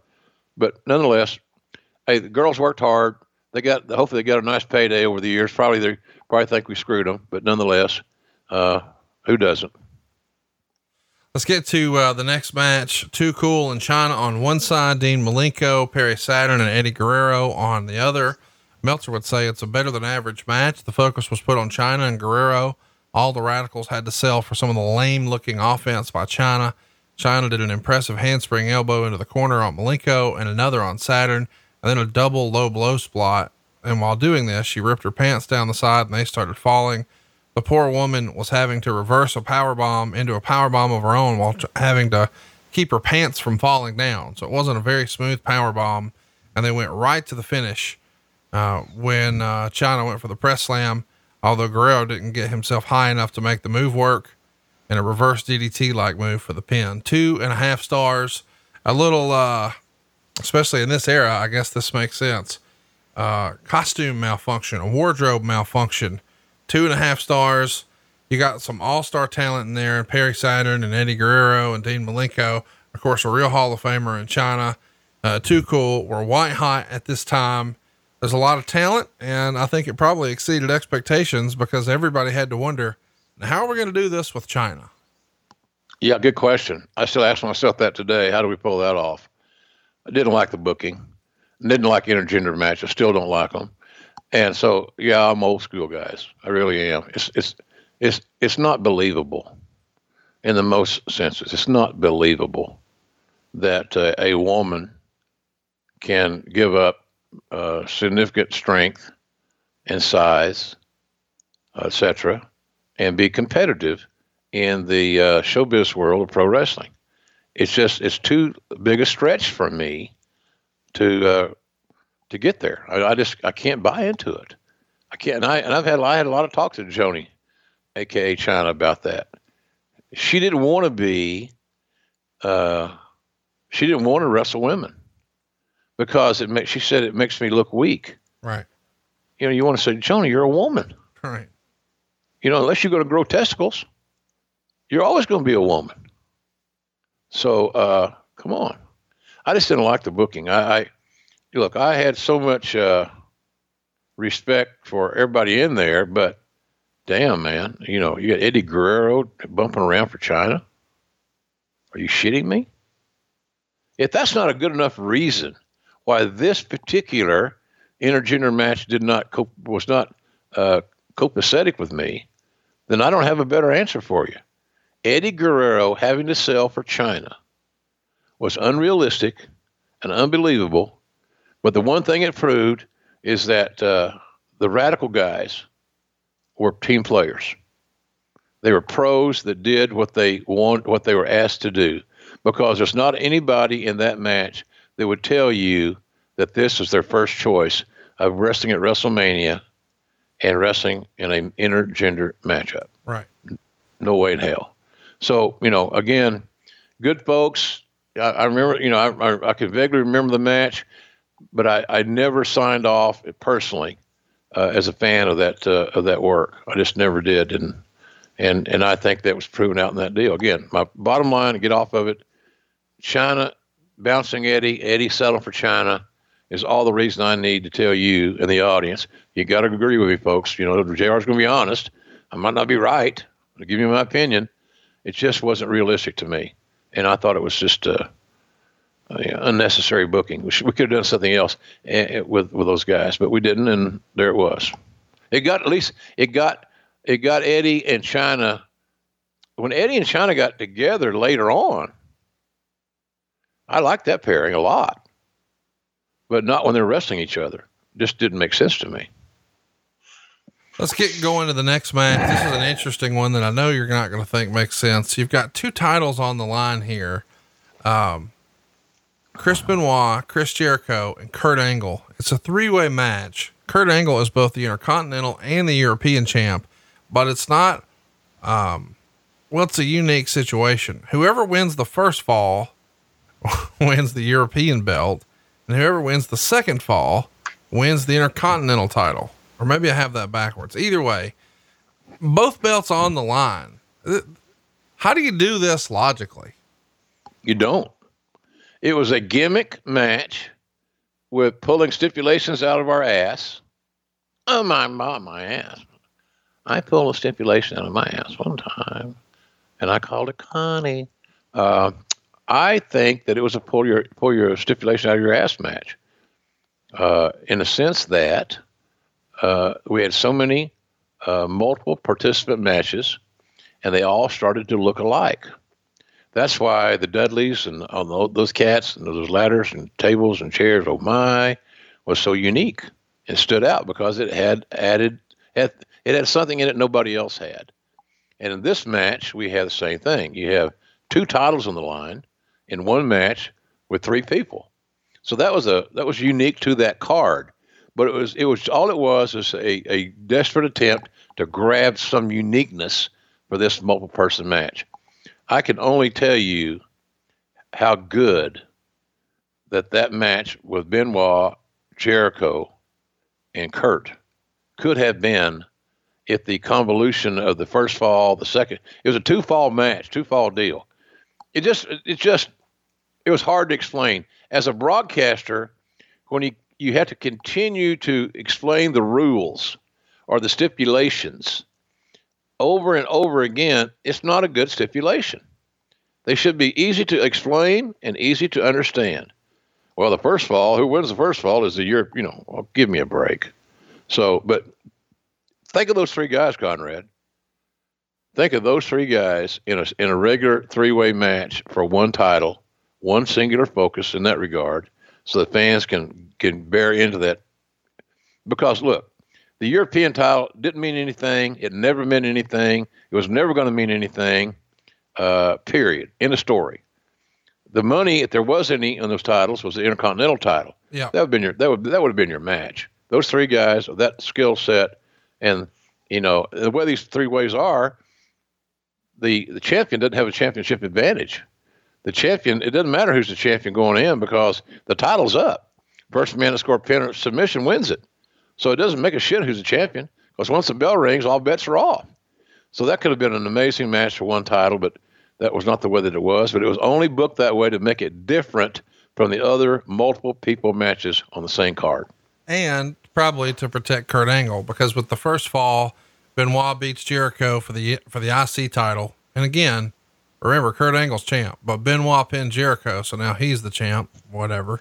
And then fast forward, sort of the same deal. Jericho gets a pin on Benoit, so now he is the European champion. So he got revenge for the match he just lost. They're both champions. Kurt Angle didn't take a pin in either case, and he is left beltless. So I guess this is Benoit's the first man to win the Intercontinental title at WrestleMania since Roddy Piper, Bret Hart, WrestleMania 8. Yeah, I think that's right. That's right. Let's keep going to the next match. We got Kane and Rikishi Fatu taking on Road Dogg and X-Pac. Meltzer would say this match was basically rushed. I guess so they could hurry up and do their Pete Rose joke. Pretty much before building to anything, Rikishi rubbed his butt and tore his face, and Kane pinned X-Pac after a tombstone. After the match, of course, the chicken, the same gimmick that Pete Rose used the year before, got in the ring as dancing was too cool. Kane goes after the chicken, making sure he doesn't interrupt the dance number. He's about to choke slam him when Pete Rose shows up with a baseball bat. Rikishi stops him, grabs the bat. Kane choke slams him. And then of course, Rikishi rubs his butt near the vicinity of Pete Rose's face, I guess. So the Pete Rose fun continues. I guess that's why this match even exists in the first place, huh? Yeah. And Pete had a big bet on the game. And so he, hey, Pete Rose should be in the Baseball Hall of Fame, by the way. Just throw that in there. It's my opinion. And I don't know why he said that, but I believe in it. Pete always was a good sport. And hey, look, for a son of a bitch that had never been turned upside down, to put your head between somebody's legs and get tombstoned takes balls, big baseballs, with stitching and leather, horsehide, big ones. And this guy had no fear, and he enjoyed having a good time. And what he really enjoyed were those paydays. And I don't know, I may be wrong on this, but it sure makes a good story. I believe we paid him in cash. Really? Mm-hmm. I think so. One of them we did. I think one of them we did, because I think he wanted to go somewhere, and go somewhere, meaning a casino. Sure. I had to go back and do some research on that, but somewhere along the way, I think he got his payday that day in cash, and he did good. He probably made $25,000. I got to ask about X-Pac. I think he did an interview with you once where he says he's turned down a match on this show with Chris Jericho for the Intercontinental title because he wanted to finish his feud with Kane. Do you recall that? I mean, I understand wanting to work with your buddy that you've been working with a long time on a big show, but an Intercontinental title match at WrestleMania feels like that'd be a dream come true for Waltman. You think so? But again, old school guy, was involved in the storyline, wanted to finish it out.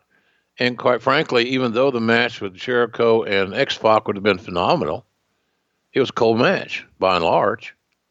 So, I think he made the right call. Finished the story out that he was already invested in, and they already had time in.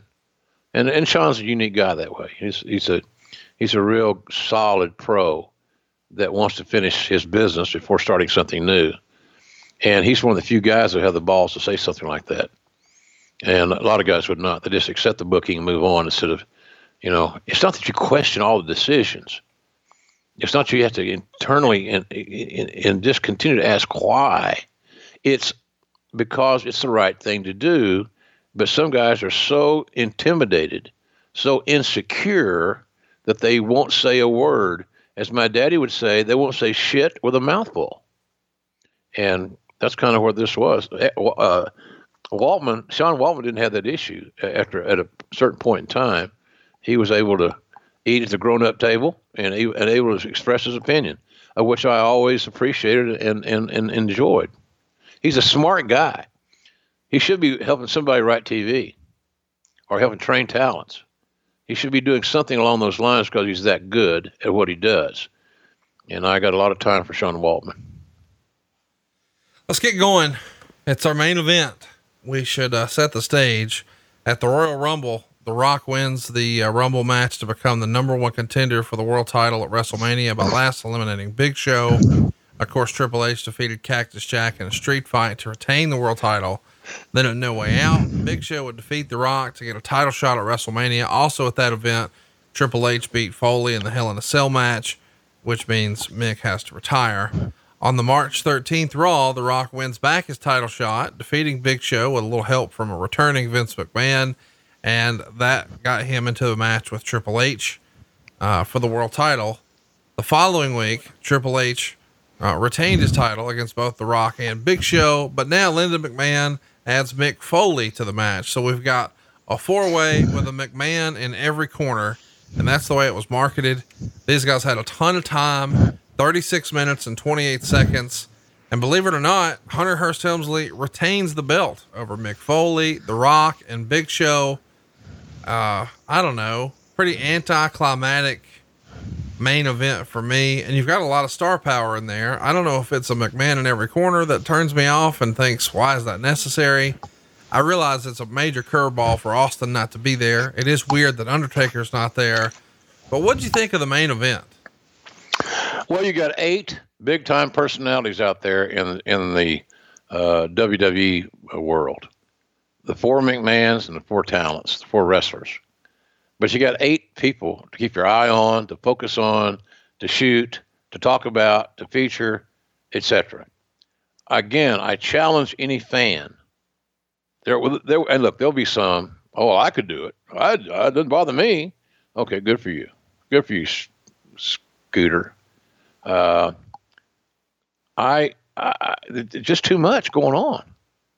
It's like saying the Royal Rumble, when they book the Royal Rumble, they book the Royal Rumble in quadrants. So you'll have 4, 5, 6 guys, whatever it may be, and then you have a break, then you rebuild it, and have a break, and rebuild it, and then you get to your finish at the end of the night. But there's a process to the damn thing. Battle Royals in general have no process until you get down to the last 2 or 3 people. And we bastardized that so much. The dang that 1 foot, the Shawn Michaels move, that's worn out now. It's good occasionally, but it's every match. So I just felt like it was hard to follow. And you can see definitively where everybody gets a rub, where everybody gets some of their shit in. And I guess I don't have a problem with that, but it becomes obligatory. And then therefore, if it becomes obligatory, it becomes somewhat predictable and normal practice of business. I didn't like it. And again, like I said earlier today, when we started talking about this show, there's no reason with this amount of talent on this card that this should not have been a blowaway pay-per-view. And so you get to the last match. And by the way, it's smart. I thought the lineup of matches was pretty smart. Pete Rose, a little comedy segment, comedy ending for that tag match was what it was. Nice little break there before you get to the serious business of the world title. But man, Conrad, there's just too many people out there. There's too much focus. It's split focus. And I'm a big believer that there's only so much information a wrestling fan or a football fan or a political fan or whatever you're a fan of, so much of your information that you can process. And some younger guys will say, well, I can't get enough. I can think of that in other terms, but I can't get enough of this product is a fleeting art. So I'm just saying it just too much. And who do you focus on? And it just the build up to it, even though the building up to it was okay, but it's sure like we were really trying hard in those 2 to 3 weeks prior to WrestleMania to make sure we had at least a working reason for 4 guys to be in this match, and then all the McMahons there, all that stuff. It looked good on paper. It looked good on a poster, perhaps, and I think it did, as a matter of fact, actually. But the process of it and processing what you saw was not good. And when you have a match like that that's got so many moving parts, it's hard to watch them all. It's hard to invest in all of them. You can't do it. And then you have the heel going over. I don't know. It just didn't seem right to me. I don't know. I went back and watched it again. I'm thinking, these guys worked their ass off. They really did. But man, they were really swimming upstream. Upstream or upstream, either one, to me. We get a little bit of blood in the match from Vince McMahon, and we get a big people's elbow on Stephanie McMahon. But there's a lot of talk that this wasn't the original plan. Jericho has said that he was originally supposed to be in this match. You can even go back and find his image on some of the early promotional materials. And allegedly, Vince wasn't overly sold on Jericho as the top guy. So he winds up being replaced by Mick Foley. And I guess that explains why Foley lost a retirement match and then comes back. Allegedly, Foley even told his wife, "Don't be surprised if the match sucks and I don't sell a lot." Apparently he wasn't getting along with The Rock and didn't really want to come back, but felt like he had an obligation to the company too. Talk to me about, how Chris Jericho was maybe not Vince McMahon's favorite in this era, why they went another direction, and whether or not Foley regretted it. Well, I would say that it comes back to the same thing. And Vince we talked about Chris. Vince always thought that, he was not sold on Chris as I was. There's a big part of my book, Under the Black Hat, that we talk about signing Jericho and write about it and the recruiting of it and negotiating with Vince. I had to negotiate with Vince basically to get Chris on the radar because of his fucking height. And that was it. I mean, you can't look at Jericho and say, if you look at McMahon, think about realistic, Conrad. You're a smart man, much smarter than I.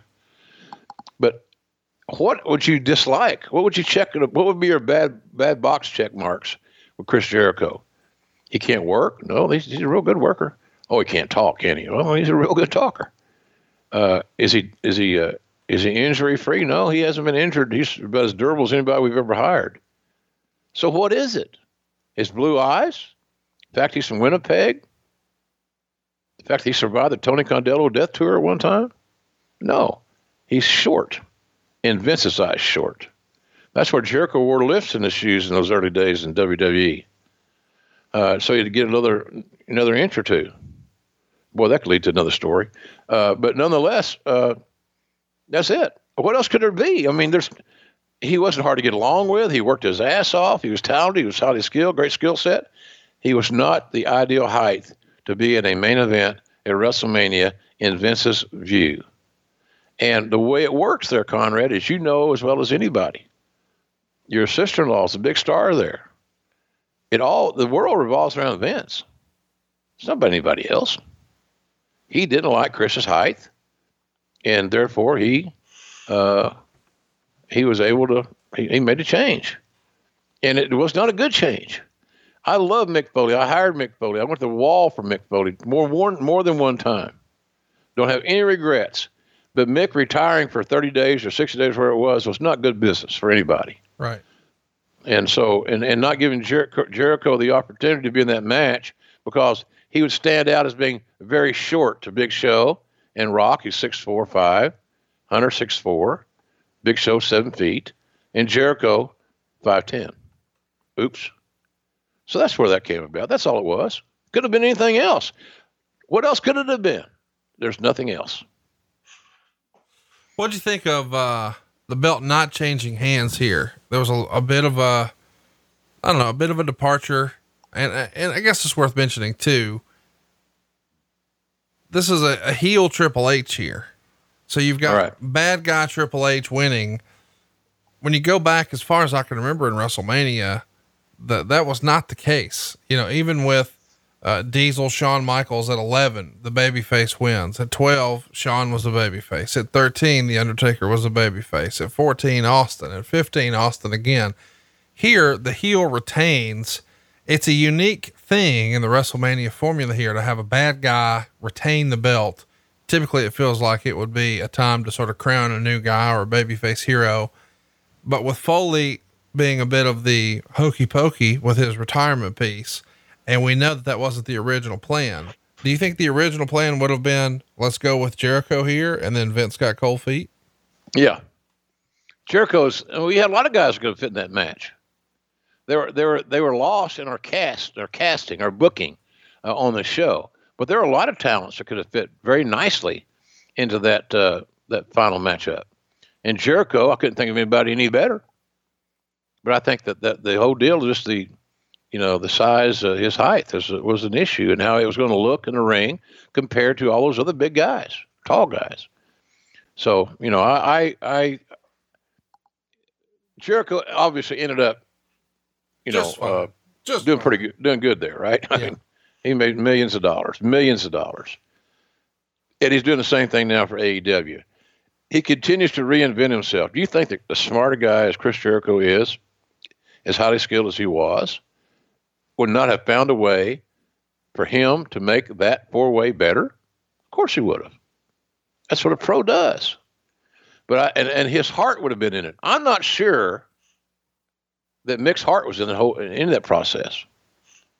He had been bounced around creatively, fell from grace, back in, back out, retired, unretired.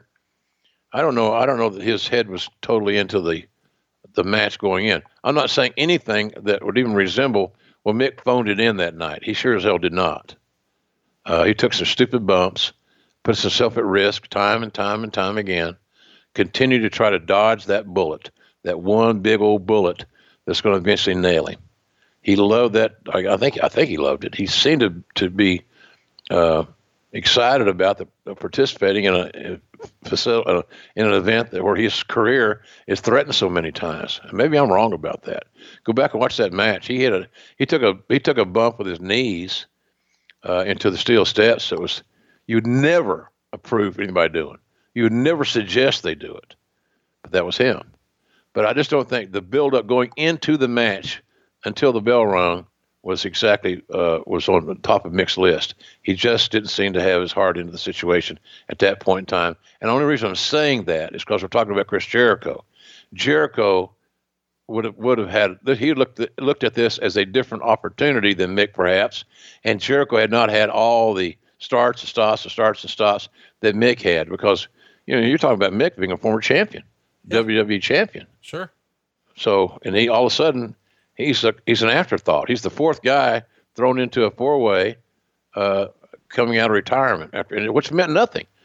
Mick coming out of retirement the next year at WrestleMania would have been a great deal, but instead everybody got in a hurry and started doubting the system. The system was right. The system was right to hire Chris Jericho. He's proven that now every single day since. It's amazing to think that, the original plan would have been Jericho becoming world champion at 16 and what that could have looked like for the rest of 2000, on into 2001. Of course, we know, his day is going to come. Vengeance 2001. He would beat not only The Rock, but Steve Austin to become the undisputed champion and then headline WrestleMania 18. But that's a story for another day. We hope you guys enjoyed WrestleMania. We're looking forward to a weird WrestleMania this weekend. Such weird times, a unique time to be a wrestling fan. We should also mention that earlier today, if you supported us on our new super Patreon at adfreeshows.com, you got a bonus episode about one of our more requested topics, the plane ride from hell with myself and Jim Ross. When you go to adfreeshows.com, you'll be able to get our shows early and ad free. You'll have a copy of the notes and the research that we do for the show. Lots of behind the scenes stuff and some extra bonus content. And to get you started this week, we've got the plane ride from hell. So check it out now, adfreeshows.com, and stay tuned next week, man. We've got something fun coming your way. We're going to keep the theme going. We've had a lot of fun with WrestleMania, but it wasn't always about WrestleMania. Next week, we're doing Clash of the Champions 6. And this is one of the more famous ones. It's head to head with WrestleMania, of course, but it's Ric Flair. And it's the Nature Boy taking on the Ricky the Dragon, and they're battling for the NWA World Title right there in the Superdome. That's got to be a show you remember quite well. Yeah, mixed reviews because we were told not to promote the event on television as a live event, so we never mentioned New Orleans or tried to sell tickets to the very, very last week, and that largely got George Scott fired as the booker. Cause he wanted to draw a TV audience. Anyway, bottom line is that it has mixed reviews. I think I worked that show with Terry Funk. Well, you worked it with, Michael Hayes as well. Oh, did I really? Hayes is involved in this, helping you do commentary. You guys used to work together back with Watson, and he's popping up here. It's an interesting card. Samoan SWAT team and Midnight Express, Great Muta and Steve Casey, JYD and Butch Reed, Bob Orton and Dick Murdoch, the Varsity Club and the Road Warriors, Ranger Ross, who rappels down from the fucking ceiling against the Iron Sheik, Eddie Gilbert and Rick Steiner with Missy Hyatt taking on the Varsity Club, Ricky Steamboat and Ric Flair, 2 out of 3 falls match for the NWA World Title. They get plenty of time. It's one of my low-key favorite matches, lots of submissions, lots of map-based stuff. Really, really enjoyable. It's a fun time capsule from 1989 So stay tuned next week, Clash of the Champions 6. And as you heard JR mention, the book is out. It's available everywhere you can enjoy books now. But of course that means for most of us, Amazon.com, or do what I did and go to jrsbbq.com. Not only can you get some great sauce and all the other stuff, because Jim's still shipping product. Most importantly, you can get this new book, Under the Black Hat, and you can get it personalized. And as long as you're a part of the lower 48, you've got a great deal. You get it autographed, you get a bookmark, free shipping. How do you beat that, Jim? Can't beat it, man. It's like a sore pee. Can't beat it. Just can't, or don't want to. It's doing great. The orders at jrsbbq.com, jrsbbq.com are great. That's where you get the personalized thing. And, you tell us what you want us to write and I'll take care of it. So it's doing well. It's at Barnes & Noble, Books A Million, wherever they sell books, Amazon, of course. And as Conrad mentioned so nicely, our website as well. It's very competitive with all the big boys on Amazon. And we're vying to be a New York Times bestseller. We're really working hard with Simon & Schuster on that deal. So, and to me, that's a big win for wrestling. Anytime a pro wrestling book or a book about a pro wrestling personality is doing as well as our book is in the advanced stages, it means that there's a great interest in our brand and the product and the genre. And I think at the end of the day, the book's going to be, as Conrad's talked about so nicely, because he read it, it was the fact that, we come out whole at the end of the day. I love the business. You'll see that in this book. But you'll also see how sometimes the business, in my view, and I might be wrong, did not love me back. Poor me. But it's compelling as hell. And I know Chandler here, she would approve because it's very honest. And man, the role that she played in my life when I was having issues with Ambien and Crown Royal and Xanax, that shit was eating me alive because I was afraid to show weakness. And it's not a Vince McMahon deal. It was for him too. The guy that influenced that decision and that mindset in my life, Conrad, was my old man. Man, don't you cry. He'd knock the shit out of me. Don't you cry. Right. Well, I want to cry. It hurts. So, or going outside, me saying to him one time that football in my era, and I'm in the 9th grade now, like a big star, right? 9th grade, God. Yeah. Anyway, I said, you can't handle guys like you couldn't handle guys like me. I'm in the 9th grade. He's 6'3", 270. He moves the furniture around in the living room. All I can tell you at the end of the day, my mom was crying and I had blood coming out my ear. I lost the 1-on-1. I didn't do well in the Oklahoma drill. So, but Dad was that way. Don't show any emotion. Don't show any weakness. It's a sad thing that we find ourselves in these traps sometimes that we don't want to show our weaknesses. We feel like we're less than a man or less than a woman, less than an adult. So I was really going through some tough times there, but her role, keeping that rudder in the water with the job that I had, as important as it was instrumental. And I think people will see that. And it was a great team. I get emotional talking about her and how that worked, but this book's going to be a hit. And I'm so grateful for that because it meant so much to me to write it and finish it in lieu of all the things that happened with her. So appreciate everybody. Amazon's a good spot. Books A Million, Barnes & Noble, or jrsbbq.com. Appreciate it. And we appreciate you guys clicking the subscribe button, leaving us a 5-star review. Follow us on Twitter if you'd like to ask a question about next week's Clash of the Champions show. I'm sure by the time you hear this, Silva will have something pinned to the top. It's at JR Grilling. That's at JR Grilling on Twitter. And hey, you would have heard this show earlier this week had you already subscribed to the new Super Patreon. You get all 5 of my shows early and ad-free, all the research, some bonus content. And earlier in the week, Eric Bischoff talked about how his most recent run in WWE went. The good, the bad, and the ugly. He's never talked about it before. It's only here on our Super Patreon, adfreeshows.com. We'll see you next week, every Thursday, right here on Westwood One for Grillin' JR with the voice of wrestling, Mr. Jim Ross. John brings his skewed sense of humor. Jeff brings tips to cut strokes off your next round.